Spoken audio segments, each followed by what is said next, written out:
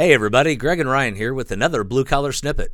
All right, Greg, I have to ask you a question. That is, why does a lender actually matter when you're buying a house?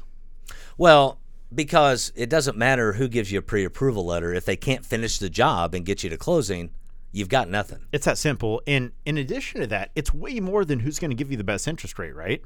Because when you're going through the process of buying and selling a home, there is so many moving parts.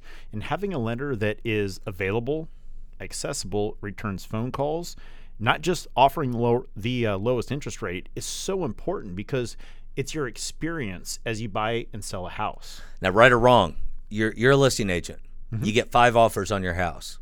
Now, are you not only ranking the dollar amounts and all that, but also who their lender is, right? Exactly, because of the probability of actually closing on that house. It's so important. There is so many lenders out there that, unfortunately, I hate to say this, but are not worth the salt that's out there right now because they're not doing the job. So many lenders offer approval letters based on, I pulled your credit, you're good to go. That's not the case anymore. I need the peace of mind when I'm helping somebody sell their house that this thing is actually going to close on time, and I'm going to know what's going on. I'm going to know that the appraisal's ordered on time and it gets done the way it's supposed to happen. So that way my client has an enjoyable experience and they want to tell their friends and family about me. So it matters, folks.